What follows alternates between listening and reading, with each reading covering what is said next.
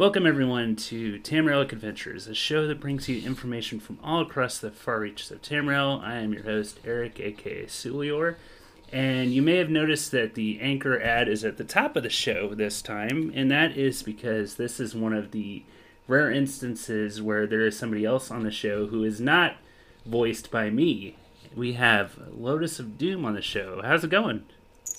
I'm doing very well. Thanks for having me. Yeah, thanks for joining me. So, today we are going to be talking about Hermaeus Mora, and there's a reason why I brought Lotus of Doom on the show today. That is because he is a really big fan of Herma Mora. Yeah, I tend to, I notice, be on all the Hermaeus Mora casts just because I'm so outspoken about him basically being my favorite Daedric prince. Yeah. I happened to listen to the episode of the Elder Scrolls Lorecast that you were on. I think that was how I first heard about you, to be honest. Yeah, that was a couple of years ago. 2 years ago. Yeah, that was a while back. So that was when Lorecast was just getting started. I wasn't even a consistent member on the show yet. Yeah, I don't think it had been. Yeah, it had been like a few months after that. Yeah. So, but yeah, we are going to be talking about Hermaeus Mora today. Before we get to that, we do have some news. So a lot of this, to be honest, is a little dated because, of course, this show is bi-weekly. But Jeff Gardner left Bethesda, and he's been on at least since Oblivion's been around. So, yeah, almost 16 years he's been with the company, and he left. So he was a long tenure. The lead on the last few games. I think Fallout 76, Fallout 4. I don't know if he was involved in ESO or not. I don't think he was on ESO. I mean, since they kind of like share so much knowledge between the studios, it you can never really tell. But yeah, I mean, he was very influential when it came to 76, obviously. Pretty much any time they have an announcement, it's Jeff is the one kind of on the main stage explaining what the focus of the event is. So this is going to be kind of interesting from a not Elder Scrolls but Fallout perspective, just going forward, how our announcements are going to come across now. It'll be interesting to see what happens now that he's gone. I guess he wanted to make sure that at least Fallout 76 was in a good place before he went away. So, we've got quite a bit coming up with Fallout 76 here pretty soon. The new scoreboard starts here in a couple of days. And then we've got Aliens coming. We've got Private Worlds. I think Private Worlds is a part of this next update, I believe. I believe so, too. Yeah, it's coming right around the corner. There's a Halloween event that's going to be coming up.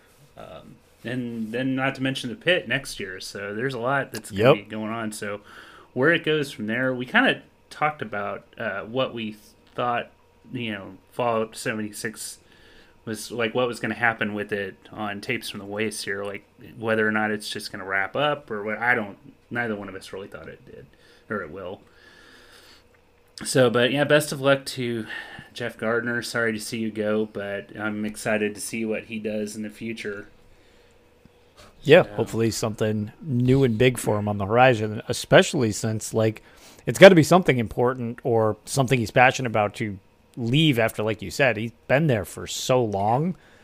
It's got to be something big to pull him away. Yeah, exactly. So I don't think he was involved in Morrowind, but he definitely was involved with Oblivion. Yeah, it was right after. So, all right. So next up, I got another article. It's kind of random, but I guess there are some Cyberpunk 2077 modders that actually became game devs with CD Projekt Red. So I thought that was kind of cool. I don't know if you play Cyberpunk at all. I do. I have not. Several of my friends do, and I've seen some of it. But one of the things that I love from that perspective of that is I love when really good modders are kind of embraced by the games that they're modding, because it shouldn't be a thing that they are trying to avoid as a company. I mean, Bethesda, again, does a ton with that. Exactly. Especially, with, Skyblivion, Skywind, all these things. It's like they share the source code to help them on their projects. It's like, I love that stuff. So when they hire people from the modding community, that's so cool that they do that. Some of the things that people did with mods for Oblivion actually became game mechanics for Skyrim, which I thought was really cool. And I know there are. Did you ever play the Forgotten City mod? No, but I know what that mod is. I haven't played it though. That actually became like the people who made that actually made a whole game out of that mod. I talked about that recently on the show. Yeah, it's actually its own game, but they changed it from Tamriel to the Roman Empire, like ancient Rome. Okay. But yeah, I would imagine that Bethesda would do things like that. They really strongly promote mods. They have monthly articles about mods they think are really cool. So good for those people. Hopefully they'll get more of the Cyberpunk bugs out. Although they have done a really good job at stamping. I've heard out, it's so. Yeah, I've heard that game. It's no secret that it kind of launched a bit on fire, but that's really not even out of the wheelhouse of the game we'll be talking about, as well as 76 and a lot of Bethesda products, where it's like, okay, this launched kind of on fire, but then you give it a little time and it's like, okay, the weird bits have been ironed out and you've got a really good base product. It's just sometimes it's like, okay, needs a little bit of buffing to make this shiny. I finished the game months ago, probably back in like January. And I did encounter a couple of bugs, but it was nothing that reload didn't stamp out. I think the funniest one was I summoned my motorcycle, and it came up on its front tire, pointed straight up in the air. And I'm like, okay, maybe if I get on it, it'll, right itself. And no, I was stuck. That, and then I did the part where you have a romantic scene with Pan Am. Okay. And I exited the tank completely naked in front of the rest of the nomads. And, perfect. I'm like, oh, shit. So I put my clothes back on quickly, and the scanning function didn't work. So I had to reload. I had to actually quit the game and reload, but those weren't game-breaking bugs. I know some people encountered some game-breaking bugs. And that stuff will definitely be frustrating. It's not a. QA is a rough thing to do. Yeah. I've done QA before in the past, back years and years ago, and it's. Sometimes the bugs are there, and there just literally isn't enough time to get them squashed before your deadline. So it's always, what can we prioritize to make the game work? Because funny bugs in and of themselves can be memeable and funny. You just don't want the game to break. As long as you can get it stable enough that it's it works. But then sometimes you get flying mammoths or something. And it doesn't help, and the community keeps harassing them to release the game. There's a reason why we keep delaying the game over and over again. Correct. It is a double-edged sword, which is rough. A lot of people take all the time you need, but then once they start taking all the time they need, everybody's like, "Oh God, just release it!" It's why are you even sharing anything about this game when it's not ready? And then there are the people who are like, "Why haven't you said anything?"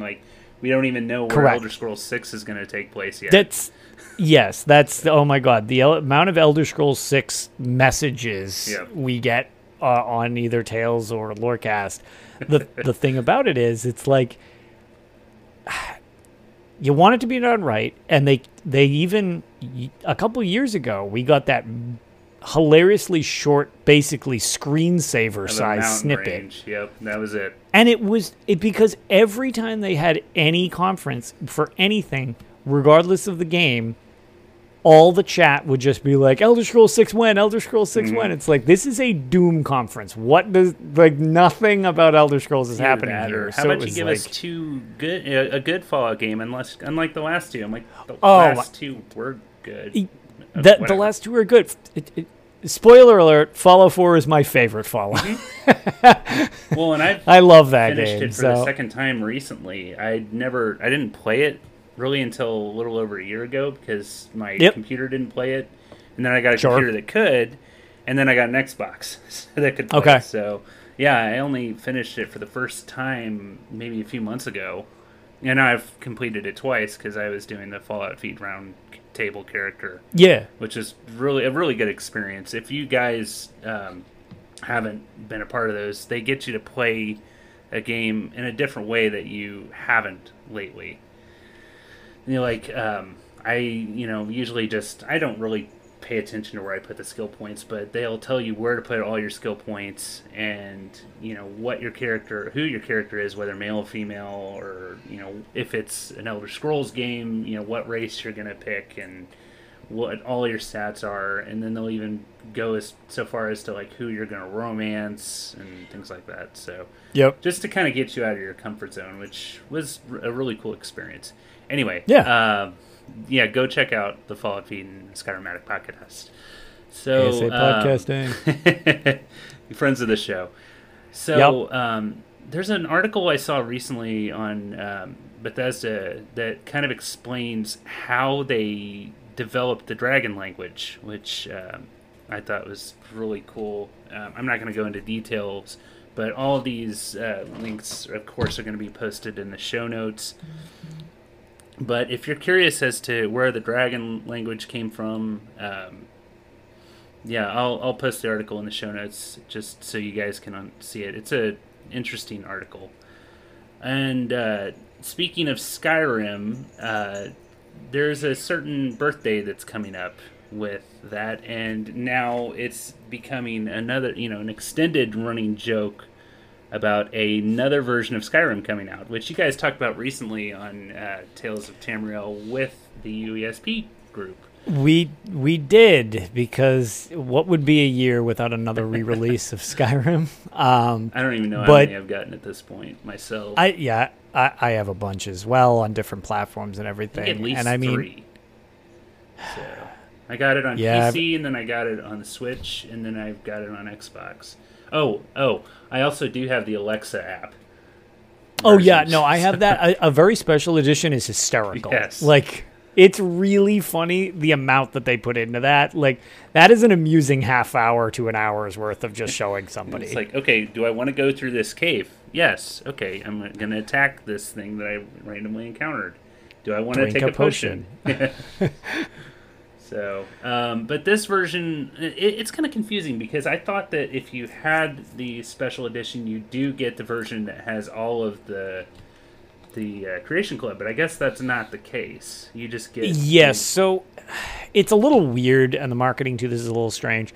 So if you have the special edition, you get survival mode, which is basically the Frostfall mod, just sanctioned through the Creation Club, as well as fishing, and I'm not entirely sure if there's anything else as well. They're just now included in fishing. I don't know how to feel about that. It's cool, but you can just jump in the lake or river. Normally, you just catch the fish yourself. Right, you just grab the fish. But I mean, you can fish in ESO, which isn't something I normally do, because it just takes up more space, and I don't ever get any provisionary writs where somebody wants fish, so it's it's all about that perfect row for skinning them, which you do get boils down to, I guess. So there is that. Also that I was going to say, I have all the fishing achievements, which I can't even tell you how many hundreds of hours that was just fishing, and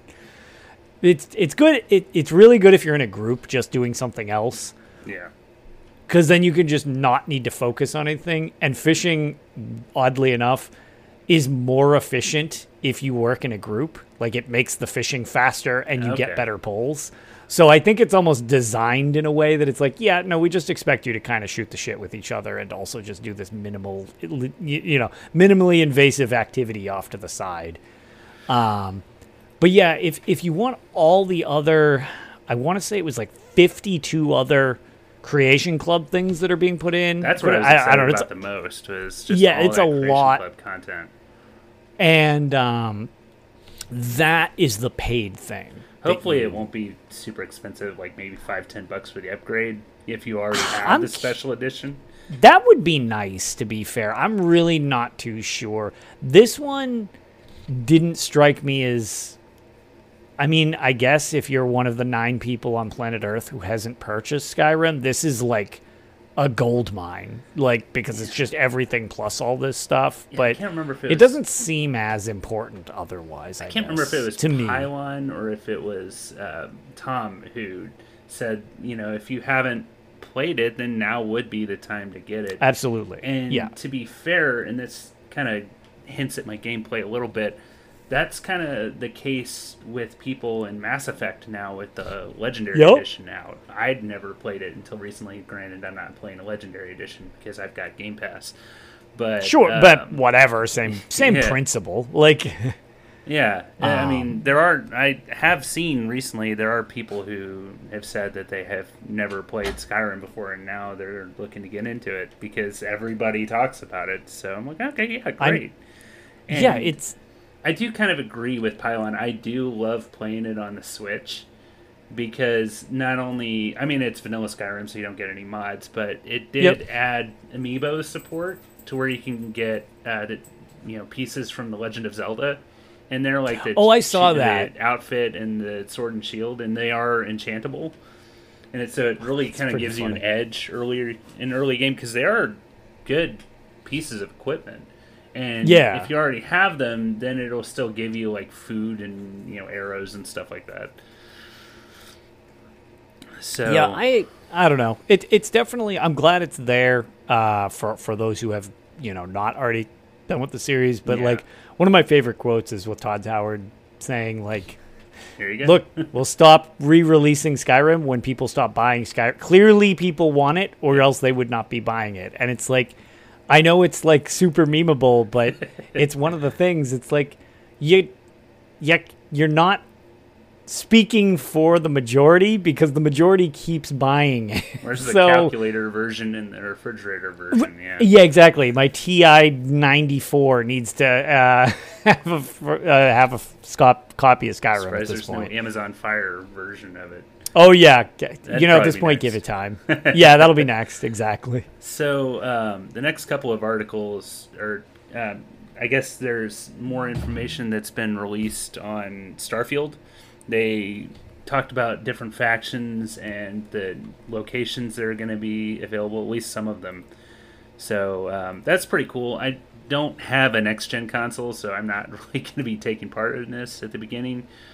And then there have been previews with Deathloop, which does look really cool. I'm excited. It looks real creative, but I guess it's a PlayStation exclusive, at least at the beginning. So again, I believe for a year it's a PlayStation exclusive. It looks very, very creative. Yeah, I mean I mean, what other game do they actually take into account how many times you die?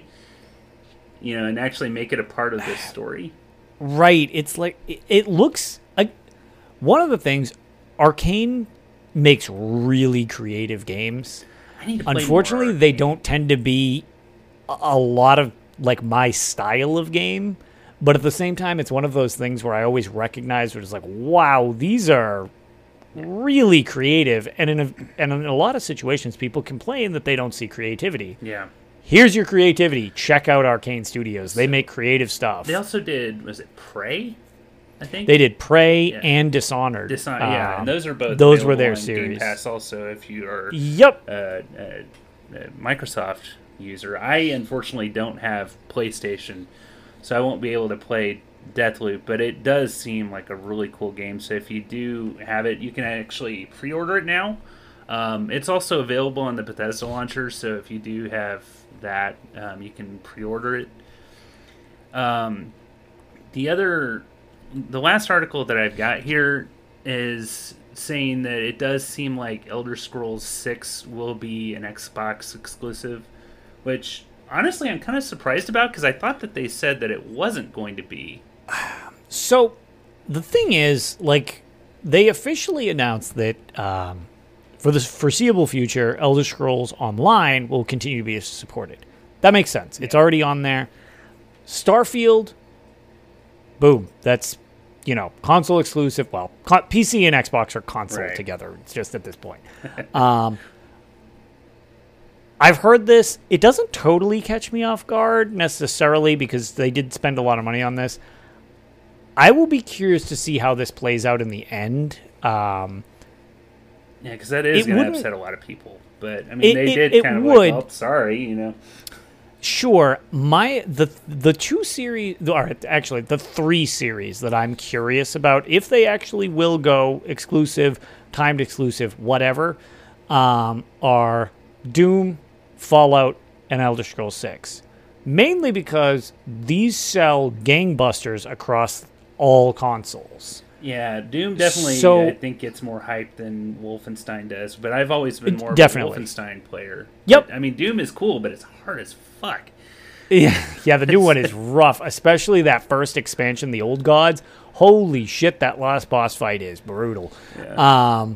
But, like, those 3 series, and I mean, they've got Quake and other stuff like that. Those 3 series are kind of known for being cross-gen, but they've always had their a more friendly relationship with Microsoft than with Sony.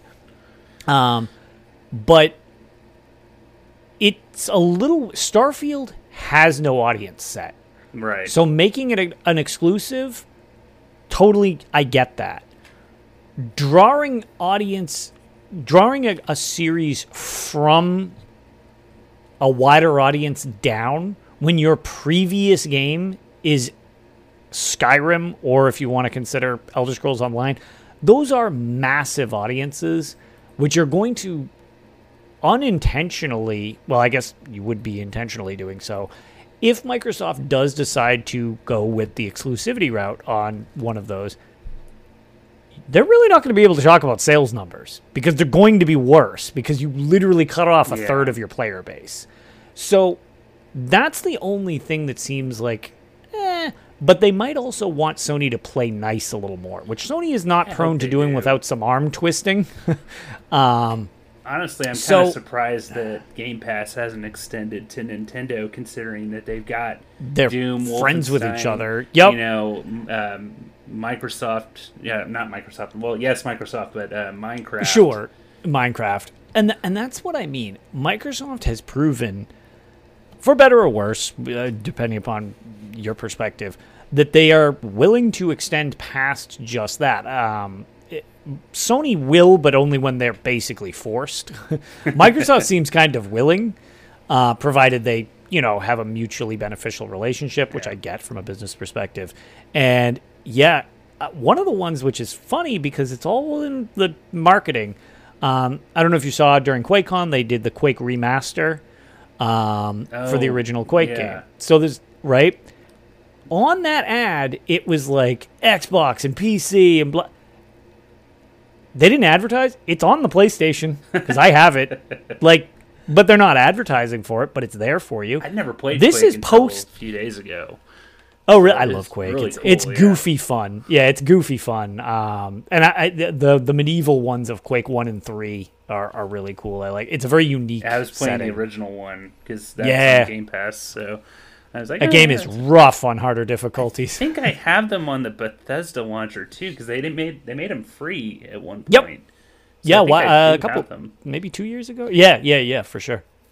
I just never played it. So yeah, it does remind me of like Doom and Wolfenstein 3D, but it is pretty fun. So yep. But I guess we'll see what happens with that. Honestly, it isn't really surprising considering the fact that we don't even really know when Elder Scrolls 6 is going to come out. They just said that it's going to be a long wait. I'm saying if we get it before 5 years from now, I will be shocked. People, I think it was when I was on UESP when I made the joke. I was like, maybe around 2028. And people were like, what? I'm like, that's not so much a joke. No. I was like, well, I mean, God forbid they want to be known for more than, Fallout and Elder Scrolls because they want to so long. Right. They're stretching their creative talent. So it's like, hey, whatever. That's fine. I mean, sci-fi is not as much my thing as medieval or, fantasy or current day. But at the same time, I'm interested what Starfield is. Like, bring it on. I mean, happy to see what it is. Fallout until, was it 2012, something like that. New Vegas had only been out for like a year or two. This was before Fallout 4 came out. But everybody was like, "Have you played Fallout? Have you played Fallout? You're such a fan of Elder Scrolls. Have you played Fallout?" No. Okay, fine. So I got Fallout New Vegas, and then I quickly picked up 3 also because I found it at like half price books for $5 or something. Yep. So now here I am. So, and I've always been a fan of Wolfenstein. I remember playing Wolfenstein 3D back in like the late 90s. It was like 97, 98, something like that. My cousin and I would just spend hours at the computer playing Wolfenstein 3D. Yep. And I totally hear that. That game, oh man, I love that. That was like one of the only games I had on computer. I can't remember. I want to say each level had like a hidden level somewhere inside it. Yeah. And there was one where it was Pac-Man. Where like, you were put in Pac-Man, and since the original version, like they've replaced it with something else.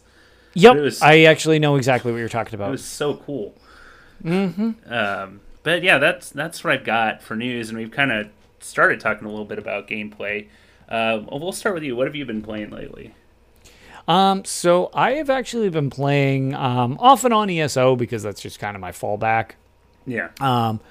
Also been kind of trying to catch up on Fallout 76. I play Fallout 76 in chunks. Like the PvP is not super my thing in that game. I'll goof around with it. I thought Nuclear Winter was fun for what it was, but I don't like Battle Royale. So we had a couple. I'm with you on that. Yeah, so we goofed around with it, and then was just like, okay, whatever. So when they release story chunks, I love it because that's when we jump in and we just blast everything. With the last time I had played prior was when Wastelanders came out. We went through, nuked literally all of Wastelanders. And then I let basically an entire year of stuff build up with the Brotherhood stuff so that I could play it. And I'm just about to finish that. So I've been playing that, really enjoying it. And otherwise, I've been playing Torchlight 2, which is a Diablo ripoff. I've heard of that. I've never really played them, though. It's great. It's basically, it's not even a Diablo-like. It's just Diablo. It's made even by some of the devs that used to be at Diablo, and then they switched off and made this. But it was on sale, so I've been enjoying that. And there's a game called Chivalry 2, which is actually just as of yesterday come into some controversy with some stuff which we don't need to get into. But one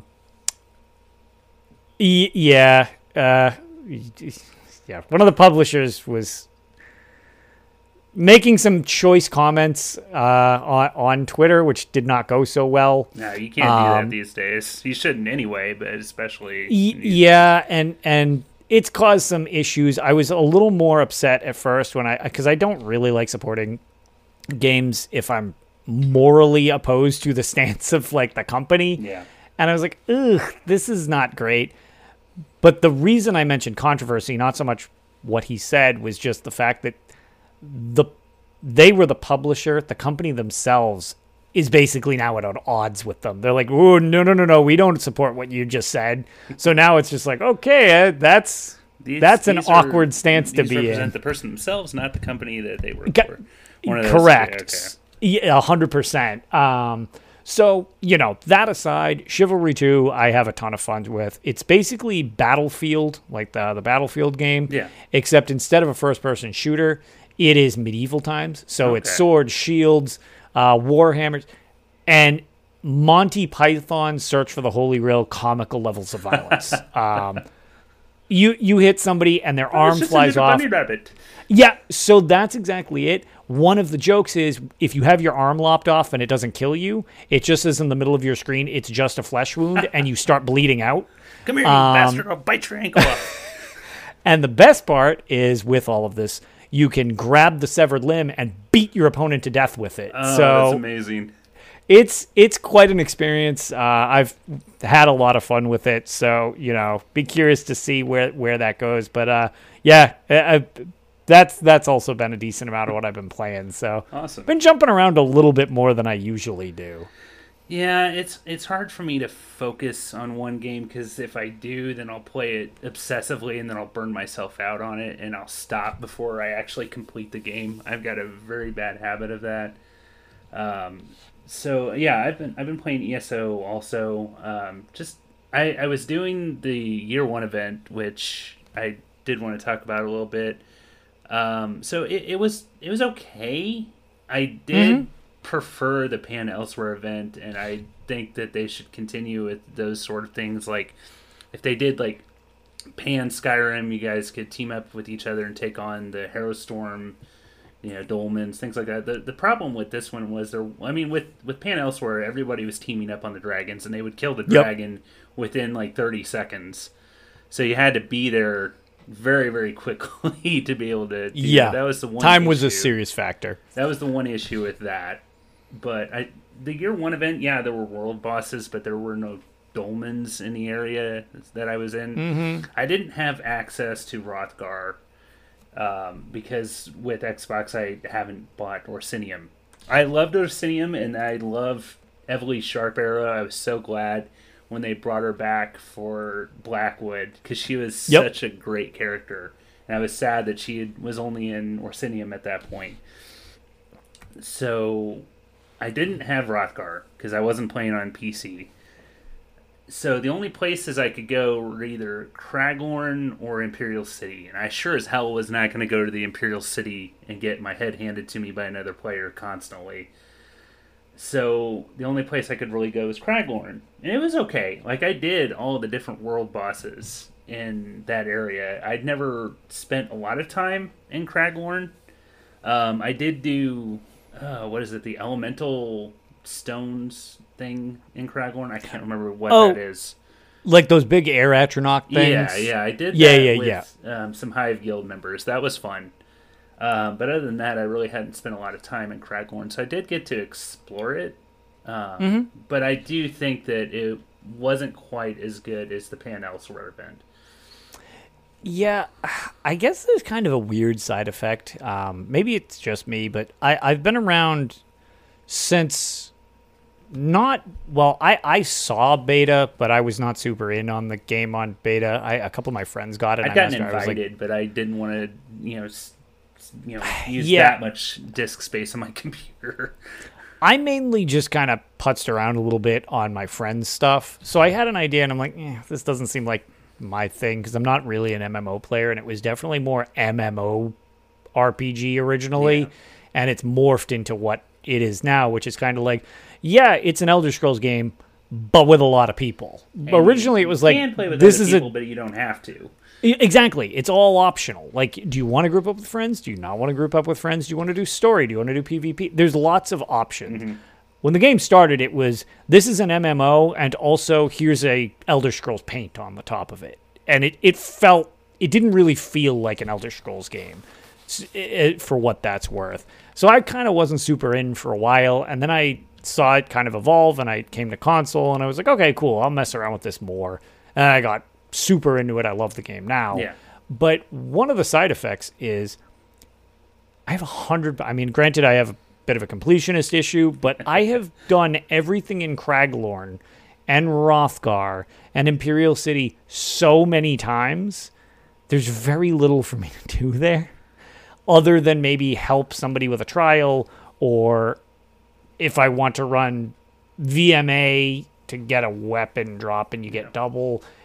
That's really it. So I'm like, this isn't really necessarily an event for me, but I think it's really good if you're new. I feel like it's a really good new player thing for people who weren't there at the beginning. It can bring them in, and you get extra stuff for it. Yeah, I think I mentioned this to you before we started recording, but I am not nearly as far along as you. Not for the lack of time put into the game, but because I've played it. Restarting is rough. Let's see, 2 different systems and 3 different platforms. So I've restarted quite a bit, and this is the farthest I've gotten along with character progression, where I'm like, I think I'm like combat rating 210 or something like that. And this is the first character I've gotten that's actually reached combat point level. Yeah, to get to your champion ranks or champion points or whatever. I don't remember mine off the top of my head, because unfortunately, even when they raised the ceiling, I was above what was relevant. I'll see people in the thousands, and it's like, I think I'm 1836. I think I'm not to 2000 yet, but beyond a certain point, you start running out of even anything to put them in again. So it's like I buy skills in the tree just for the sake of buying skills in the tree. So I do make it a point to try and log in every day, at least to do like crafting writs, if nothing else. But I've started doing I totally hear that. Dark Brotherhood stuff again. I kind of stopped. I got to a certain point where you have to try and find the black, knight or whatever the person is, black mage or whatever the girl is. And who killed a member already. And I go to the point where you're trying to find this person named Lyra. Her name starts with an L. Yeah, I stopped doing those when Blackwood came out because you get companions, and the companions really don't like you doing Dark Brotherhood. Nope, so they don't you definitely want to dismiss. Yeah, you got to dismiss those if you're gonna go slitting throats. Yeah, I found out that I run with Miri, and she doesn't even like you going into the sanctuary. So, oh, interesting. Yeah, I prefer Miri as well. Bastion's too uptight. I'm a fan of Denver. What can I say? Not so much slavery part, that happened in Maryland, but look, all the houses have some issues. True. Yeah. I don't know about you, but as far as the Civil War in Skyrim, I tend to be pro Stormcloaks. And this and I'm Imperial. Interesting. Point of contention with people at times. See, I'm of the mind that the Empire lost its soul with everything, like no more Talos. And Talos actually is a god. And it was proven in everything that happened in Oblivion multiple times. And so even though I am Imperial when I played through Skyrim, I've done both, but my go-to is Imperial. You're not wrong because, again, with the Dominion and specifically with the Thalmor kind of stranglehold starting up, they definitely have more sway over the Emperor or over the Empire in general. And to your point, a lot of their soul has kind of been removed because they don't have a strong stance for negotiation when they lose the White Gold Tower. Like they lose the Imperial City. They did try to fight the Thalmor. And they did. They're like, okay, there's too much bloodshed. We need to stop this. So, fine. And then the Red Guards are like, screw you guys. You're not selling our region. And then they actually fought them off. And like, well, see, if you just kept fighting. Right, and that's where it gets kind of contentious. So I'll be actually, if we're all still around when Elder Scrolls 6 launches, I'll be very curious to see if it addresses that whole situation that's been brewing. Chalked up to another Dragon Break or something like that. But, to your point, though, the first couple of times that I played through, I went Imperial because I was coming off of Oblivion. Everything for the Empire. You got to save the Empire from crumbling. And then I found out more about what happened in the last couple of 100 years. I'm like, that crazy bastard in Whiterun's right. Yeah. Yeah, no, they definitely lost their backbone. Yeah. After the Oblivion crisis and everything, it became very apparent. The Stormcloaks are racist. I'm like, yeah, but the Empire, they'd suck. Like, they're not the Septums anymore. They don't have a backbone, like you said. So, but anyway, I think I did an entire episode on the Great War. So if you want more information on that, go check that out. I was doing more Dark Brotherhood. I did do the next quest in the Dark Brotherhood quest line. I'm not really going to give any spoilers because there's something big that happens in that quest line. As far as other stuff, I did finish the scoreboard in Fallout 76. Oh, nice. I actually bought the last 4 levels because I was like, I need scorecation because the grind is real when you're doing the scoreboard challenges. Even still, if you got up to 96, good lord, I think I was like 53 or 63 or something like that. It helps that was all I got to. Double score weekends, which this weekend has been the double score weekend. So it's like I bought the last 4, and now they've got a thing where you can keep earning rewards after you complete the scoreboard, and I'm up to like 102 or 3 or something like that. So whatever. It's fine. I still have over 800 atoms for when Halloween rolls around. There you go. But the big thing that I've been playing lately has been Mass Effect 1. So I know so many people who have just been raving about Mass Effect, and it's something I've never played before.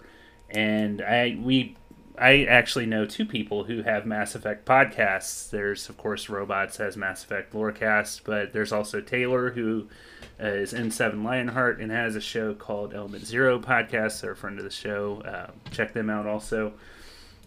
So, yeah, I've been playing a lot of Mass Effect 1 because kind of like with Witcher, stuff you do in previous games affects what happens in later games. Mm-hmm. So if, say, an NPC dies, like, they may very well appear in a later game, but if they get killed or whatever, or even companions, like, is companion, you have to choose for one companion or another to die, and that affects stuff that could happen in later entries in the series. So I'm like, okay, I need to start at the beginning. And like I said, the first 3 and Andromeda are all free on Game Pass. I'm not playing the Legendary Edition. But, yeah, I've been having a lot of fun with that. And I'm almost to the very end. I'm on the last planet where the final showdown happens. So I should on Mass Effect 1? Yeah, so I should be finishing that up soon. Again, I have a contentious take. I really love Mass Effect 1. Mm-hmm. And I was very disappointed with the rest of the series, personally. Yes. A lot of people say 2's their favorite. Yes, and 2 was actually where I started to jump off the series entirely. Wow. Yeah, I know. It's weird. Whatever. To each their own. I love Mass Effect 1, though. I think the world building was great. The combat was clunky, but in a different way than the other games. See, I was used to... I've played through Gears of War, so I didn't have an issue with the combat so much. Yeah. So, one of the things that I will just say, because, like I said, Mass Effect 1, I adore that game. Without spoiling it, play out all of your options for the finale in the final boss fight. Holy crap, I have never been more satisfied with a dialogue tree than what you can kind of talk your way in and out of at the end of Mass Effect 1. One of the problems I have is the dialogue tree. Is like you'll go to choose something to say, and it won't be anything like and it's what similar. The dialogue yeah, it's is. like, yes. It's yeah. It was the same problem Fallout 4 had, where it's like, no, I didn't mean to be such a douchebag when I said that. It's like, that's not what I meant. Yeah, you can't really definitely read sarcasm. But, right, yeah. The tone gets lost sometimes from what you think you're choosing. The other thing is like on a lot of these side missions, you'll go to a planet and it'll be pretty much empty except for like one, like the building that you're supposed to be going to. Yeah. Yeah, Mass Effect 1 was definitely a bit aged. So, yeah, it looked kind of empty on a lot of these like side planets. But all in all, I'd have to say I am really enjoying it. I decided to go with Liara for I guess there was romance in the game, so I picked Liara. Correct choice. Yeah. Ashley correct is just choice. too much of a xenophobe. But, I mean, I kind of get it. It. I did choose that's to save her also. It's hard. Anything. It's funny because I can't really go into my issues with 2 or 3 because I don't want to ruin anything for you. It's absolutely best to go into those fresh, but just the characters are so important to the writing in the series and like everything. The direction the game makes you take with them really bothered me in the second and third game. I felt that they became less open-ended each game, and that was just like, I don't know, I guess I couldn't get past that, so that was why it's like... I can get that. Yeah, so that's always been my lingering issue with the series. I'm definitely looking forward to playing through 2, though, because I know a lot of people... people who started with that one. Yeah, and don't get me wrong, me saying that I didn't like them, I still played through all 3 of them. Like, I beat all 3 of them. It's not like I was like, oh, I'm out. It was just each one I was like, oh, all right, well, I like the last one more than this. Yeah, and then, I know a lot of people had issues with number 3. 3's ending did have a lot of issues, especially the ending, yeah. Yeah, the end. On the flip side, one thing that I originally complained a lot about when the game launched was why why are they wasting their time with multiplayer in Mass Effect for the third one? And turns out I absolutely loved the multiplayer. It is a great co-op experience, and I was like, how is this my favorite part of Mass Effect 3 right now? So I stood very corrected in that regard.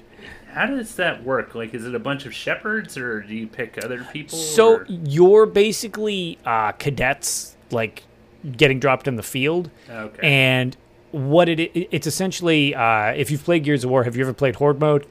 I've only played the first one, really. Okay, so it's essentially a Horde mode. There are waves of enemies, and you get these objectives for, like, uploading data and surviving and stuff like that. It's not competitive. It's only co-op. So it's you and up to 4 friends. You know, I think I did play that once with a friend. Okay, so it's basically just that in a Mass Effect setting. Okay. Like, and I don't know how the Legendary Edition works because I have not played the Legendary Edition, but with the original game, you could actually increase your readiness to defend against the Reapers by doing the multiplayer stuff as well. Like, you could do it side quests in-game, and it would count, but your space readiness would also be, okay, well, you're piloting the squad. This squad successfully evac'd all this information.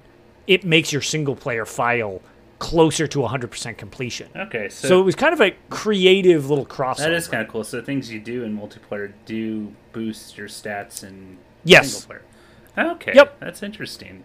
And it wasn't required to even 100% the game, but it let you get extra supplies and stuff, so it could make your life easier. I thought it was a neat little crossover, and it was kind of an incentive, like, try this. You don't like it? You don't have to do it. But, like, it's there if you do like it. I figured going through the originals probably would make me appreciate the... Number one, I didn't want to pay $60 yet for a game I've never tried before. But I figured it would also make me appreciate the changes they do incorporate if I do play the Legendary Edition. Oh, yeah, I'm sure there's a lot of quality of life stuff. So, yeah, Jessica Starr was telling me that they put a lot of effort into, especially updating the first one. Yeah. So good, I'm glad. Yeah. So I've heard nothing but good things about the Legendary Edition, honestly. Yeah, same. So anyway, yeah, that's really all I've been playing, aside from, Skyward Sword. I talked about that in Tenfo, so I won't really go into that much here. So, let's talk Hermaeus Mora.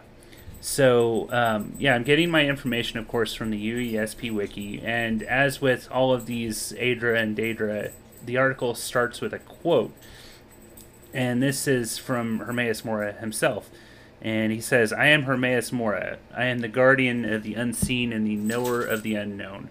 I have been watching you, mortal." So that's from Skyrim, I believe, right? That would be from Skyrim, yeah. So that kind of gives you a sense of what Hermaeus Mora values more than anything, and it's knowledge. So he just wants to know as much as he can, and he's willing to get the knowledge through any means necessary, essentially. And that was very apparent in the Dragonborn DLC in Skyrim. Oh, yeah. So, and I want to say that's the first time you see Hermaeus Mora, quote unquote, in person, if I'm not mistaken. So, what in now you are one of the very few people who've played more entries of Elder Scrolls than I have. You've even taken it upon yourself to play through Battlespire, which I've never played. I've actually played a little bit of Redguard. I downloaded Redguard is file rough for Redguard, and I played maybe a couple hours of it, and then I never went back to it. It's not a good game. It adds a lot of cool stuff to the lore of the world, because it takes place during the second era, if I'm mistaken. Tiber Septim is still alive, because I remember them talking about it. Correct. Yeah, and I mean, I guess spoilers for Redguard and the 11 of us who have played it. Nafalar from The Elder Scrolls Online, who is a pretty important character throughout Elsewhere. It's the Red Dragon. Yeah, he is actually an enemy in Elder Scrolls Redguard. Yeah, later I remember you talking about that, because you did an episode with Tom where you talked about all the different named dragons. Yes. And a lot of them were from ESO. Yes, and that would be Nafalar, and it's because he's kind of a mercenary, and his objectives aligned with you guys in ESO, not so much in Elder Scrolls Redguard. So it would be interesting to see what Redguard would look like these days, because it came out, I think, before Morrowind. It did. It actually almost bankrupted Bethesda. Oh, God. Between Battlespire and Redguard, both of them didn't. So you guys complain, the two of those. Oof. You guys all complain about Bethesda bugs these days. Try playing Battlespire. So I've watched a little bit of your streams of Battlespire, and how many times did an enemy fall through the floor and was still able to attack you? More than I can count, including me doing the same thing and then just falling to my death, or being so far out of the map I had to reload a save, or on episode or the 5th level, the Chimera of Desolation, where if you save and reload the game more than 30 to 50 times, it will corrupt your save file because it's accidentally processing too many assets. So I remember before Skyrim came out, I was on this group on Facebook about Elder Scrolls games, and everybody was like, is Elder Scrolls Skyrim going to have multiplayer? It's going to have multiplayer? I'm like, guys, there's a reason why Bethesda doesn't add multiplayer to these Elder Scrolls games. Because there was one that had one, and it's called Battlespire. Have you heard of it? No, because it sucks. It's terrible. One thing... So we're trying to actually organize, because scheduling is hard, as we came across when we were even trying to schedule this show. We're trying to get everything ironed out. Scheduling is rough. Yes. We've been trying to schedule a giant multiplayer game of Battlespire. So we're going to do like a full 8-person capture the flag on stream, so that there can be like documentation of how bad this stuff really is. Oh, man. And the other one, which is another... Here's your trivia. The Elder Scrolls Travels Shadowkey, which is an N-Gage game. Yeah, I'm surprised that you were able to get your hands on that. Props on that. It got help from the community on that one, and then the Imperial Library has been helping me get a working version that I can basically emulate on my computer, because I'll be streaming that so that people can see what Shadowkey is. If and when we have another in-person event, TES Benefactor from the Imperial Library also has a physical version of that game and an N-Gage. There is a Bluetooth co-op for that game, which we're not entirely sure anyone on the planet has ever actually done. Oh, wow. But if we're both at an event, we are going to do it just for science. So what system was Dawnstar on? I did have the Oblivion mobile game back around that time, but I'd never played Dawnstar or Shadowkey. So Dawnstar, Shadowkey was N-Gage exclusive. Okay. Dawnstar and Stormhold were the other two Travels games, along with that Oblivion one that you were just talking about. They are for Java phones. It was interesting to see, because it did talk a little bit about the story, and then there was just this small area that you would explore and fight like skeletons and things like that. So I have the emulator script so that I will be streaming those as well, because my goal here is to stream every one of them so people can... If you're ever curious what an old Elder Scrolls game looks like, you can go look it up. There'll be video evidence of them. And those, I have no idea. I have no idea what is up with those two. I have not made it to those yet. Well, best of luck to you on that, because I can't imagine how painful that would be. But I can't imagine they could be much worse than some of the stuff I've played. So, look, the series has come an amazingly long way to what we love now. And like I said, people complain about Bethesda bugs nowadays. Just watch some of Lotus's streams if he's playing Battlespire. It is entertaining.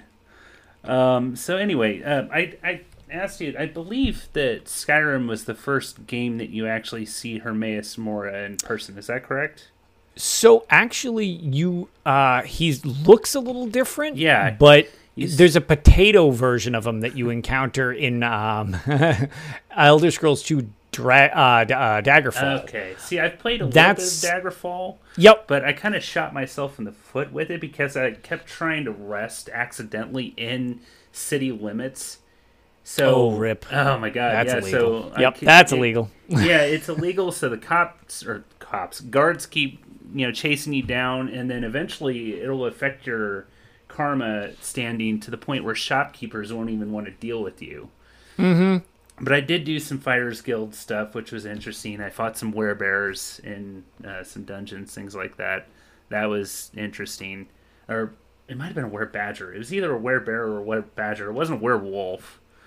So, but yeah, you look at these older pictures of Hermaeus Mora, and he kind of looks like a blob with crab claws.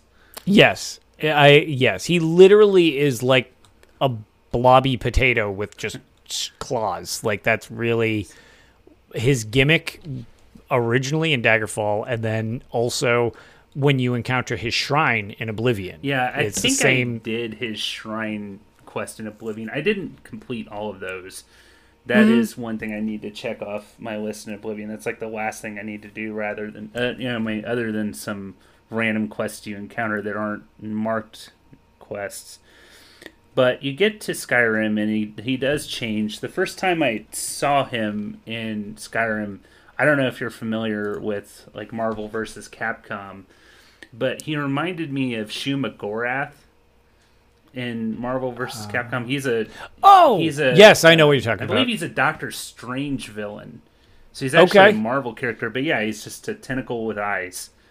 Yeah, yep. I mean, you actually see him. There's a picture in the UESP article, and it's hard to understand just what you're seeing, because it's lots of eyes and lots of tentacles. Yes, and he's covered in billowing mist. Yeah. And this is kind of where Hermaeus Mora is solidified for his new version. He's just amorphous. There's no like real. I mean, they're all gender fluid. And they can shape Daedric Princes, like, right? But Hermaeus Mora is like all over the place. It's basically just not even remotely human in any way. It's just tentacles, smoke, eyeballs, and this was where he got his iconic voice as well, done by it's the very slow talking exactly, and he does a billion voices, but Wes Johnson does such a good job with Hermaeus Mora. I love it. He's one of my favorite voice actors. He's phenomenal, and his TikToks nobody else should hilarious. Also, look up Wes Johnson on Instagram and TikTok. Yep. Yep. But Hermaeus Mora also goes by other names, and other catch lines. So he's known as Hormius. I think it's Hormius. I've never heard them say some of these in game. Different spellings. Hermamora, which they talked about in Oblivion. The Demon of Knowledge, the Master of the Tides of Fate, Gardener of Men, which is very ominous, the Prince of Fate and Lord of Secrets, the Keeper of Forbidden Knowledge, the Golden Eye, sounds like a James Bond movie, Daedra, the Abyssal Cephalarch, I think is how you pronounce that. I think it's a Cephalarch. Old Antecedent, the Scryer, Inevitable Knower, the Lord of Knowledge, and also to the Atmorans and Bosmer, the Woodland Man. Yep. And to the Adrids, Hierma Mora. That's hard to say. And then to the Khajiit, he's known as Hermora. So lots of different variations and descriptions of Hermaeus Mora, but it all kind of brings about the same, thing. He cares about knowledge. He wants to know as much as he can, and he's willing to do whatever he can to get that knowledge. So, and we'll talk more about his Plane of Oblivion, which you actually get to explore in Skyrim, which was really cool, and then some of his artifacts. But the article here talks about the different, all these different, creation myths, things like that. They all these different pantheons, they kind of have different takes on Daedra and Aedra, basically to suit their own beliefs. So the Bosmer know him as Hermamora, and he's a malicious trickster spirit, one of many, apparently. And the Woodland Man commands a large number of devotees, but the Mora cultists in Valenwood, I've never known how to pronounce that properly. I always just say Valenwood, but I'm with everything being perspective based, you get some variation. Well, it's funny because you hear NPCs in Oblivion pronounce Daedra two different ways also, and you'll hear NPCs comment on that, Daedra or Deidre. Like I thought it was Daedra, but okay. But there was a group of Bosmeri cultists in the Second Era known as the Wooded Eye, and they served as guardians of the Cradle of Imerys. I think you pronounce that. It's a library of secret knowledge. And then the Nords also know him as Hermamora. I guess that comes from ancient Admora. They held true to their beliefs from Admora, and they also called him the Woodland Man. But unlike the Bosmer, they acknowledge his Daedric heritage. So apparently, according to the Bosmer, they don't really see Hermaeus Mora as a Daedra, which is kind of interesting.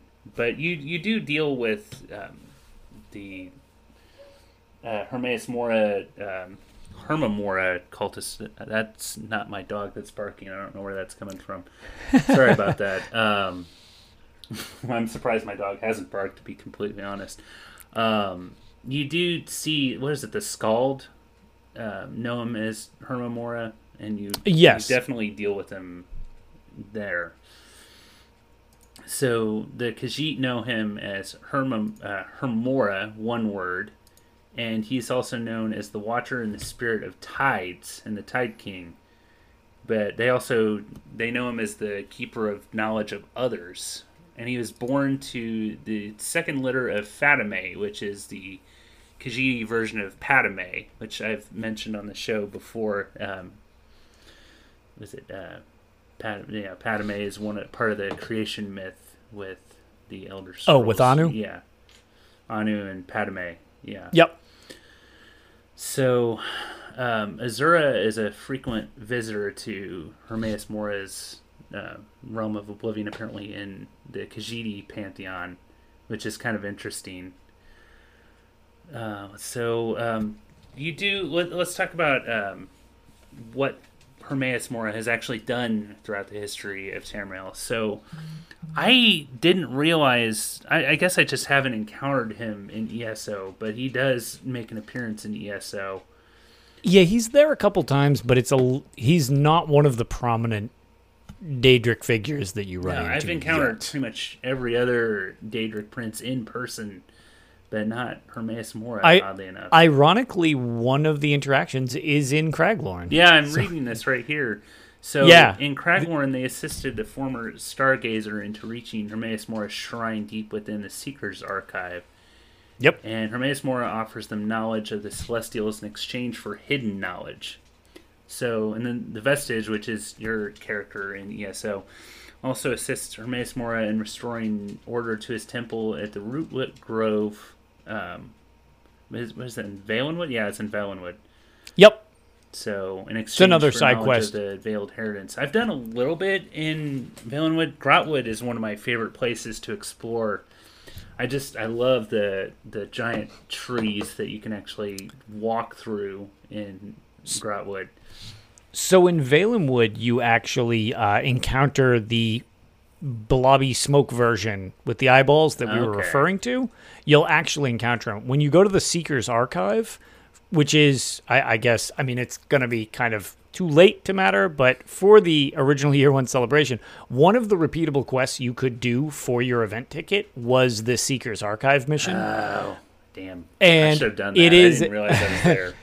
It is repeatable that you can do once a day, and it's essentially a it's this weird offshoot. It's not a public dungeon. It's not a delve. It's an instanced 4-player max public dungeon. Okay. It's kind of unique. And yeah, you basically break in and go through it. And your interaction with Mora is actually via his statue, not him himself. Okay. So he'll talk to you, but it's not just he doesn't float in. You're exposed to him through that way. Yeah, so you don't yeah, see him it's a little different. Sky. No. Okay, yeah, man, I wish I would have known about that beforehand, but I guess I should have. It's a good read quest. This article more in depth. I really want the. It's one of the. I'm not the greatest housing mancer, but I do like housing in ESO. I really want the statue from inside the Seeker's Archive. It's not one of the things they've ever sold yet. They could probably sell a smaller version. It's enormous, but it's just this really, really. Where we had mentioned the potato statue from Oblivion, this is their interpretation of his tentacle version in a statue. Okay. And it's mounted on the back wall, and the tentacles come down the steps to make the way up. It's actually really cool. Yeah, that sounds interesting. I'm going to have to seek that out now that I know about it. Because that's kind of what I did with the Kothringi. I was so fascinated with the fact that the Kothringi are actually in ESO, and I never encountered them, that I actually sought them out. Yep. That's one thing I see for a lore junkie like me. That's one of the things I love about ESO. Since it takes place in the Second Era, there are multiple races that are extinct by the time of the mainline games that are just running around, like the not Power. I don't know where I was getting that. The Maormer. The Maormer, yeah, they're much more common. Yeah, they're one of the first things you encounter. The Kothringi, this is a while back because I haven't played through the storyline. That's in Shadowfen when you encounter them, right? Yes. Yeah, there's a little village of them, and they're... Yep. You find out that they're undead. I always wondered... the skeletal plague. Okay. Yeah, I always wondered where people got the costume where they're just running around as a skeleton, and now I am too, so... Spoilers for that quest for anybody who hasn't played that, but it's kind of a minor side quest, to be completely honest. But it's still really cool because you see them with skin at first in your comment, and they're like, "Oh, well, that's interesting colored skin." You know, I've never seen skin like that. And she's like, "My what? Yeah, it's because we're Kothringi." Oh, okay. But then you find out later, she's like, "Wait," she was probably thinking, "What skin?" Right. So yeah, that is Hermaeus Mora's actions in the Second Era. In the Third Era, 405, which I'm guessing is Daggerfall, right? Or no, that'd be before Daggerfall, right? Third Era would be... Third Era 405. Third Era 405. Yeah, you'd be in the Daggerfall, and... I think 427 is Daggerfall, so this might be Arena. So it's a little... Yeah, so yeah. You're in the numbered Elder Scrolls games, I guess would be the way to put it. You're right. So an agent of the Blades summons Hermaeus Mora in the Iliac Bay region, which that would be Daggerfall, right? Or no, that could be Arena because Arena takes place in all of the provinces. It's basically any of the original ones. Yeah. Since they kind of do flow into each other much more directly than, time periods started to stretch out between some of the later games. They're a lot more closely knit in the originals. So, but anyway, the agent of the Blades assassinates a scrofulous, that's an interesting word, patrician, this is in quotes, so it must state this in the game, who had displeased the prince and received the Agma Infinium in return. So next up, they talk about the events in Oblivion. So that's weird because you mentioned that you see him in person in Daggerfall. Yeah, there's a quest. Actually, one of the things you can do, there's if you scroll down, there's even an animated gift of him. You know what? I apologize. 427 is the date of Morrowind. Oh, that's why. See, it's also close at that point. Yeah. It throws me off. So, okay, that makes sense difference. Then. Yeah, so. Right, exactly. So, okay, so that does make sense then. Okay, fair enough. Yeah, so that has to be Daggerfall then. So the champion of Cyrodiil traveled to Mora's shrine in the Gerald Mountains of Cyrodiil in 3rd Era 433. So, of course, Oblivion. Mora explained that his followers needed a soul from each of the 10 major races of Tamriel for a division ritual. That sounds a lot like Skyrim, but it's specifically elves in Skyrim. So yeah, in return, and some of the quests are a little overlapped. So to do this, you actually have to soul trap these different members of these different races. So in return for collecting these souls, the champion was also given the Ogma and Frenium.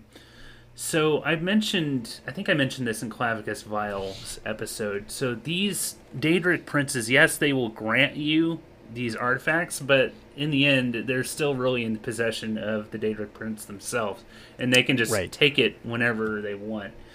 So Martin Septim, I don't know if you heard him say this, but he actually, if you offer him, I can't remember, it was either Sanguine's Rose or Wabbajack. It's Sanguine's Rose. I know exactly what you're talking about because he was part of this cult of Sanguine. Yeah, he mentions that he actually had Sanguine's Rose at one point. Yes. So, but obviously, it must not have been for very long because you end up getting it at one point. So, which I'll talk about that in the Sanguine episode. So, with Skyrim, you deal with Hermaeus Mora a lot. Yeah, major character. Not only is there a shrine dedicated to him that you actually deal with in a couple of different ways.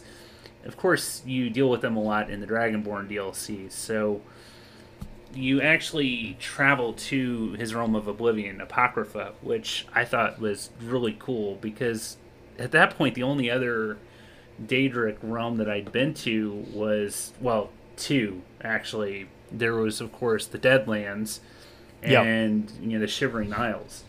Mm-hmm. Which, of course, are completely different, and this is completely different compared to those. So it's a lot of green lava, a lot of tentacles, and a lot of books. Love that the darkness basically just represent the ink on the pages, and all of the platforms are made from the pages of the Tomes of Knowledge. It's just so unique looking. And you can actually use the books to travel a little bit, too, which is really cool. But, so in The Last Dragonborn, or in 4th Era 201, The Last Dragonborn, which of course is your character in Skyrim, encounters Hermaeus Mora, and there's a quest called the College of Winterhold, a quest for the College of Winterhold that leads you to this crazy guy named Septimus Signus. So he was actually a former mage of the college who went nuts after reading an Elder Scroll. Which is interesting because usually it just makes you go blind, not crazy. Yeah, it makes me wonder if he just kept reading up until blindness starts to set in. It's like, no, I'm just dedicated to this. Keeps reading, just gets the crazy factor that most people don't get to, or something. I didn't think Septimus was blind. I thought he could. I was going to say, I think because he knows you're there. So I'm wondering if he's as he was. Reading through it, I'm wondering if he started to just lose his sanity as a side effect, as opposed along to with blind, it, as opposed to going blind. I've never really known what the reason is for that either. So it is kind of interesting. So Septimus is obsessed with learning the secrets of the Dwemer, and so of course what he wants you to do is get the blood of a Dwemer, which is impossible at this point because the Dwemer have been gone since the battle for Red Mountain back in was it the Second Era, early Second Era, or is that late First Era? Yeah, where's Eremithius when you need him? Yeah, it's gonna. The living fact checker. It's great. It was before Second Era, I believe. It was farther back than that. Yeah, I did an episode on Dragon Breaks. I should remember this stuff. But to do this, you can kind of imitate Dwemer blood by getting blood from all the other elven races, which is interesting because they acknowledge the fact that orcs are a race of elves, which isn't really commonly acknowledged in the Elder Scrolls world. So what he's trying to do is unlock this box of knowledge, which is owned by Hermaeus Mora. And ultimately, he's just like, wait, it's a book. What's their book doing in here? And Hermaeus Mora is basically like, okay, well, he's not useful anymore. Let's kill him. Yep. So also, for the sake of just clarity, because so that way you don't get messages selling you what the actual thing is, I'll save everybody the trouble. It was First Era 700. Okay. I looked it up to double check, so I was like, really early First Era. Actually. Yeah, I was like, it's before Second. I was like, it was a ways back, but that we've not had Dwemer. So I just wanted to double check the exact date for everybody. It's funny going back to the QuakeCon trivia thing. One of the questions was, how many years were there, or what was the last year in the First Era? Yes, and it was so funny. I said 290, and I'm like, wait, I forgot a digit. You were close, yeah, because it's actually the title of a book. 2920 is what it actually is. It's amazing how much you actually realize when you're not being quizzed on it in front of I completely ton of people. Put on the spot, it's hard to remember. Yeah, we were both joking about that going into the thing. We're like, so being live in front of like thousands of people doing a trivia thing, they're like, we're both going to look real dumb because we're just going to forget stuff normally that we would know. And it's like, that was one of the ones. It's like, nope, I had 3 of the digits, but I forgot that it was 2920. Whoops. It's crazy because, like I said, I've done an episode on Dragon Breaks. And then I also talked about the battle at Red Mountain during the 2-part Dunmer episode. Because that also was when the Dunmer changed into the Chimer, or shortly after that. I don't think it was right then. I think it was a little bit after that. But it had a lot to do with what happened there. So, yeah, that basically was Hermaeus Mora's Daedric Shrine quest in Skyrim. But then, of course, you also deal with him a lot in the Dragonborn DLC, which we've talked about, but as I mentioned, Hermaeus Mora is obsessed with gaining knowledge, with having and possessing knowledge and gaining new knowledge. And it's interesting. This is something I kind of wanted to talk to you about a little bit, because a lot of people kind of think of Daedra as gods, like Daedric Princes as gods, for the lack of a better phrase.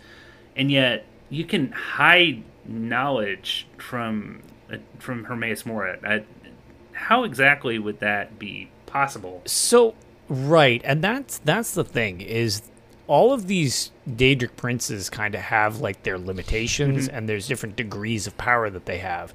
And the thing that I think is cool about Hermaeus Mora, it's like one of my things that I like so much about him, is like, okay, he essentially has, immense knowledge of all these different things, but there's this obsessive desire to have all knowledge, forbidden knowledge that's just... So there's constantly a search, and there's actually a quest in Blackwood where you kind of tangentially experience a Mora quest, and it's his Seeker, or his little, like, creation is out looking. I do remember that, yeah. Yes, and there's always... It's kind of funny with the tentacle analogy. There's always tentacles being thrown out to try to acquire more of it. You actually watch it happen in the Dragon Ball DLC. Exactly. So there's so much in the world, and the other thing that there always is as things keep unfolding, there's more knowledge that's being brought into creation. So his search theoretically is unending, because unless everything stops, there's always more to acquire. Right. The weird thing about Hermaeus Mora, and actually let's see if I can find a quote too. The scrying of the exact quote, it's like one of my favorite like descriptions. Scrying the tides of fate, I always thought was like a really cool way of putting it. It's like he can see all these different threads to everything based on his knowledge, but it doesn't mean he knows literally everything. I can't imagine many things will have just outright more total knowledge than he ever would, but at the same time, there's always more being acquired. The other thing that's weird about that, and he's considered one of the Daedra, is one of the oldest Daedra, because one of the references, I believe it was Michael Kirkbride from the forums when he was still there. I don't have the exact date of the forum post thing, if that's... But either way, just a reference point to it if you want to like check it exactly later, anybody, is that Hermaeus Mora's kind of non-corporeal form is because he's the scraps of existence from previous Kalpas. Interesting. So theoretically, and that's, summarized, obviously, but it's just cool as a concept that Hermaeus Mora is basically just this amorphous creature that is stitched together of just everything that exists to make Hermaeus Mora, and at the same time, that's also what keeps him going as like a creature. Because even if you look at the Ogma Infinium, which we don't have video for this, but I can show it to you. I have a little Ogma Infinium. It's a notebook. I just saw a picture of that in the article. That's awesome. I have one, and it's great for keeping notes. So basically, it looks like a book that's stitched together by a bunch of different pieces. So for those of you who are curious. And if you look closely at it, which is kind of gross, it actually looks like the skin of the different races. Interesting, yeah. So which is nasty, who don't know, but also Kelpa. I haven't really talked about Kelpas on this show, so they kind of talk about it a little bit in Skyrim. So the world, like from the Merithic era to or the Dawn era to now, that's just one Kelpa. So the world is constantly ending and restarting, for the lack of a better phrase, and that is kind of what a Kelpa is. It's like another point of existence. Basically, like I said, right. Eremithius would probably get into this a lot. Yeah, Written on Uncertainty has a great episode on Kalpas. Yeah, but that's basically what it is. And kind of like I said, they kind of talk a little bit about it in Skyrim with the dragons, with the whole thing with Alduin. Alduin basically will devour the world, and then the world would be reborn into a new Kelpa. Yes. So. There's questions, actually, since the series has not progressed past... Well, it has not progressed substantially past Skyrim as of yet. We don't really know where Blades takes place, as far as I know. But for the most part, the story has not substantially progressed too far forward in canon of any type. So the thing is, we're not entirely sure if we didn't screw up the Kelpic cycle by actually defeating Alduin yet. I remember we might not have saved things as much as we thought we did. I remember that question being posed on the Elder Scrolls Lorecast because I remember. I mean, it very well could be. Because that's kind of what Alduin's purpose is, and yes, yeah. So, but yeah, that's kind of like we mentioned. You actually see Hermaeus Mora acquired forbidden knowledge from the chief of the Skald. He held information in it, it wasn't written in it, he held it in his brain, and basically he got skewered with a bunch of Hermaeus Mora's tentacles. But it's interesting that he had to agree to that first, right? Yep. Well, yes. So it was kind of like he wouldn't have been found without the intervention of him allowing it. And then as soon as Mora got any type of in, it was like, okay, well, now I'm here, yoink. You're dead. As opposed to... Yeah, exactly. It's like, ooh, gimme. So, but yeah, let's talk a little bit about the artifacts. So we mentioned the Ogma Infinium, and I'm seeing what you mean about it looking like different pieces of skin stitched together. One of the pieces toward the top of the book actually looks like it has a scar that's stitched up. So, so the Ogma Infinium is known as the Tome of Power, the Librum of Knowledge, and the Book That Knows.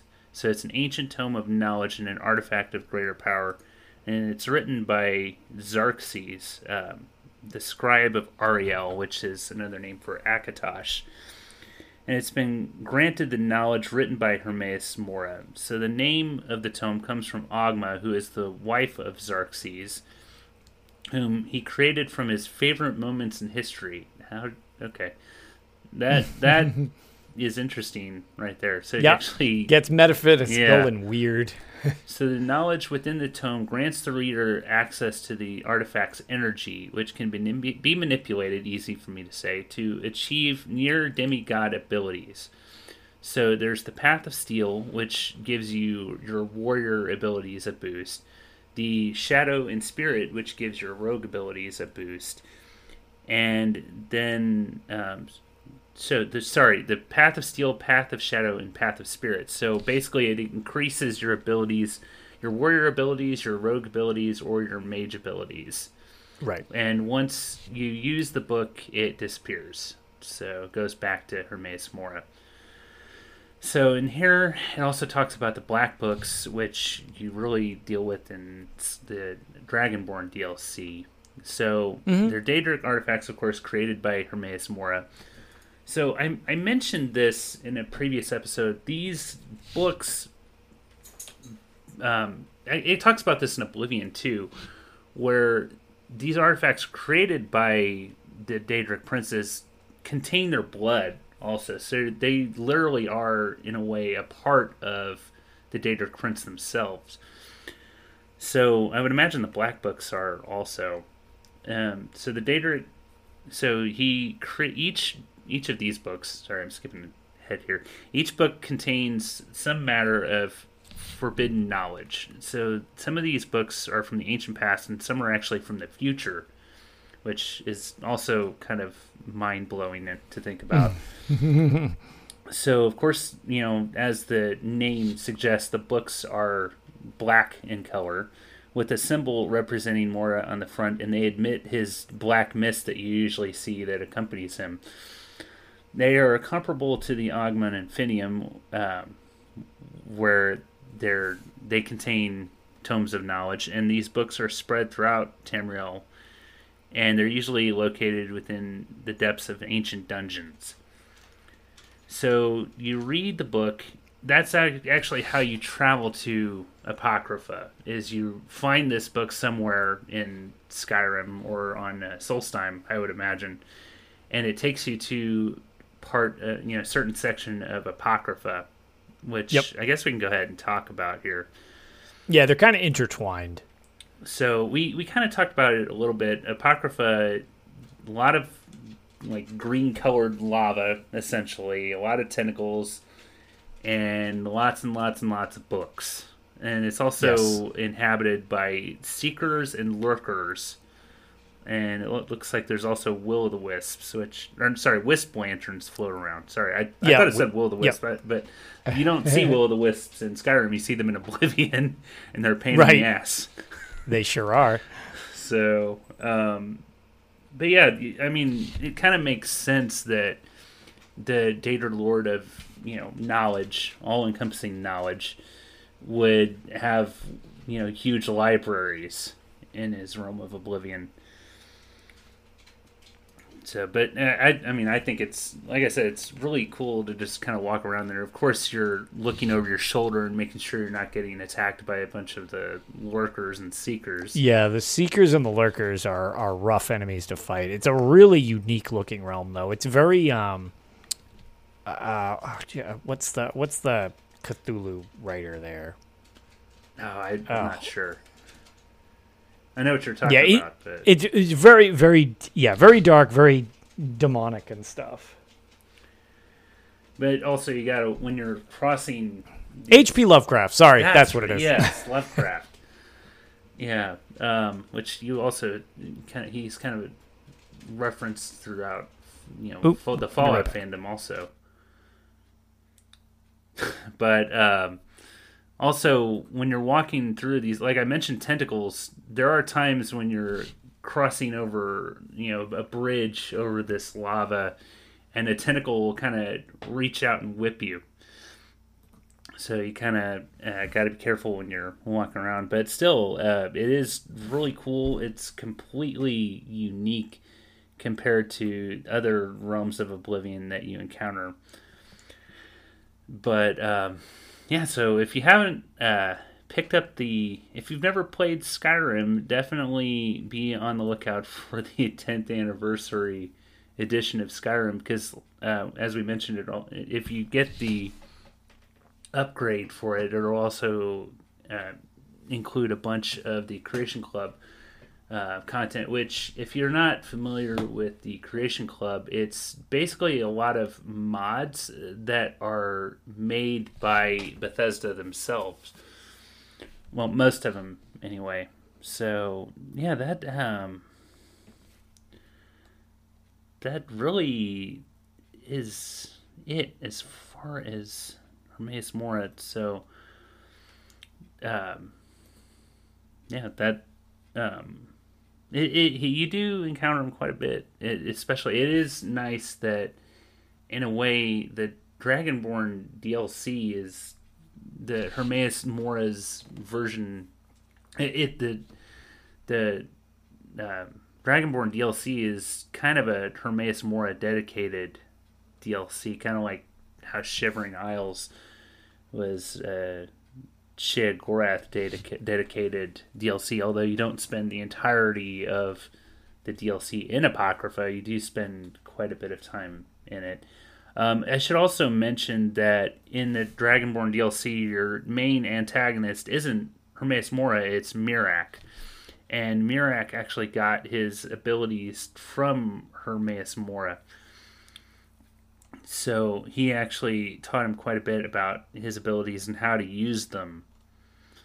So let me scroll up here. So it says here that Miraak learned his secret powers from Hermaeus Mora in exchange for a life of servitude in Apocrypha. So based on that, after you, spoilers, kill Miraak, he doesn't go to Sovngarde or any other plane. He actually spends eternity in Apocrypha after you kill him. So I don't know if you can actually visit Apocrypha after you finish the DLC, but kind of like how I wonder if you do find a way to visit Apocrypha after you finish the DLC, would you encounter Miraak? Because if you wait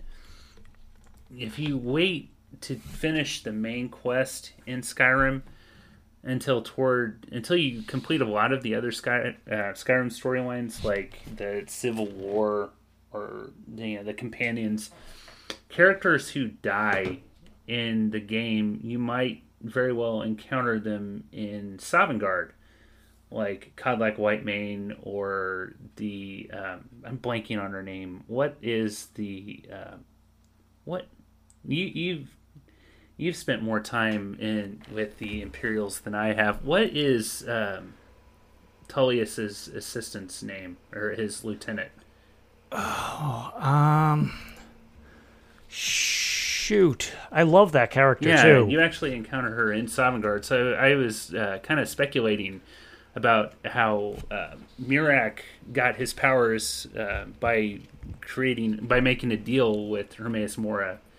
And so he is basically he has to spend eternity after he dies in Apocrypha. So I'm wondering if there's a way to get to Apocrypha after you finish everything and kill Miraak, if you would actually encounter him.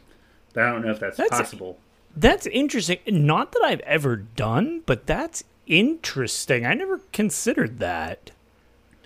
Huh. So, yeah, it says here that Miraak learned his powers from Hermaeus Mora in exchange for a life of servitude in Apocrypha. So, yeah, I don't know if there's a console command where you can go back and you would actually encounter him. But, yeah, if you wait to finish the main story in Skyrim until you complete a lot of other stories, you can actually encounter a lot of people in Sovngarde, like Tullius's lieutenant and Kodlak Whitemane. You can find the second in command is Rika. Rika, yeah. I was like, this is going to drive me nuts because I love this character and I cannot think of her name. Yeah, somebody, I can't remember who, somebody actually talks about how she's actually a secret Talos worshiper. So if you actually side with the Stormcloaks and she ends up getting killed, you encounter her in Sovngarde. And then, of course, you can find Ysgramor and like the one-eyed High King. God, what's his name? The one who, there's Olaf One Eye. You actually encounter him in Sovngarde also, but then also the High King who got killed by Ulfric Stormcloak. You can encounter him also. So, like, for a lore junkie like me, it's really cool just running around and seeing all these characters that really you mainly just read about. I don't think Tiber Septim is in Sovngarde, but that's probably because he ascended. Anyway, that's really all the notes I've got. I don't know if there's anything else you wanted to bring up. No, that was really good, because I like that we got to tag some of the little off tangents while we were going too. So we don't even need to like have a catch up. That was like, I feel like we did a good overview of Hermaeus Mora, and a lot of his cooler points or unique bits. Well, it's nice to have somebody else to bounce things off of rather than just talking into a mic for an hour or 45 minutes, half an hour, whatever it ends up being. So, it was great having you on. Where can people find you if they so choose? So I am pretty easy to find. I'm Lotus of Doom on Twitter, Twitch, Discord, like in-game. I just kind of have one universal branding. And then each week, barring scheduling conflicts, I get to guest host as one of the co-hosts of both Tales of Tamriel and the Elder Scrolls Lorecast. Kind of very different types of shows. Elder Scrolls Lorecast, more like this, with kind of more of a structure, with having a topic and you cover it. Similar setup to exactly what we did, actually, where we just bounce bits off each other. Yeah. And then the Tales of Tamriel is a roundtable discussion, kind of just covering any and all Elder Scrolls news. There's more of us, and as a result, it runs a little long, but people like it. We tried to condense it years ago, and people like having the longer format show, and it focuses either on our Tales in game or the news. Those are kind of my things. Don't have the exact schedule, but pretty soon I've got a big charity event coming up for Extra Life, which will be on my Twitch channel, and it's just been an exciting year, kind of having things get back to normal, and a lot of good stuff in the Elder Scrolls series so far. So it'll be interesting to see what the next big event is after the Gates of Oblivion. So for sure, hopefully we'll get more Hermaeus Mora in ESO, because like I said, it's really cool how you can encounter pretty much all of the Daedric princes. Not only encounter them in person, but you get to visit pretty much all of their realms. I'm still waiting to see what the was it the Evergloam? Yes, Evergloam. Azura's. Oh, realm? Yeah, Azura's. What is her? Hers is so Dawn and beautiful. Dusk. It like something with Dawn and Dusk. Yeah, it like blinds you because it's so beautiful. Evergloam is nocturnal. Yeah, which you do get to go to in a couple of different. I like Evergloam. I also wish they would do the Spiral Skein again. Yeah, you do get to see that a little bit. That's Mephalas, correct? Yes, it is, and I would like a couple of times. You do, and I'd love to see more of it, because the little bits you see in ESO are really cool, so I'd love to see more of it fleshed out. I'm not a fan of spiders, but they're not my favorite thing. So you're not alone with a lot of people in that one. It was cool seeing Nocturnals, and then you get to see Clavicus Vials, which I mentioned in the last episode. You get to the Fields of Regret? Yeah, very cool stuff. Which for lack of a better phrase, looked kind of normal compared to the rest of them. It really does, and it does look very normal when you encounter it in Elder Scrolls Redguard as well toward the end of the game. Nice. Yeah. Like I said, I only played like an hour or two of Redguard, and then I never went back to it. That's pretty deep in from what I remember. So, I remember having a couple of conversations, and then I had to hop off, and I just never played again. And that was with an old computer. I never did find that file again. So, anyway, definitely check those out. Like I said, I think it was when you guessed it on the Elder Scrolls Lorecast was the first time I'd heard you. So, definitely, and like you mentioned, Tales of Tamriel is a little different style, which is kind of cool to see,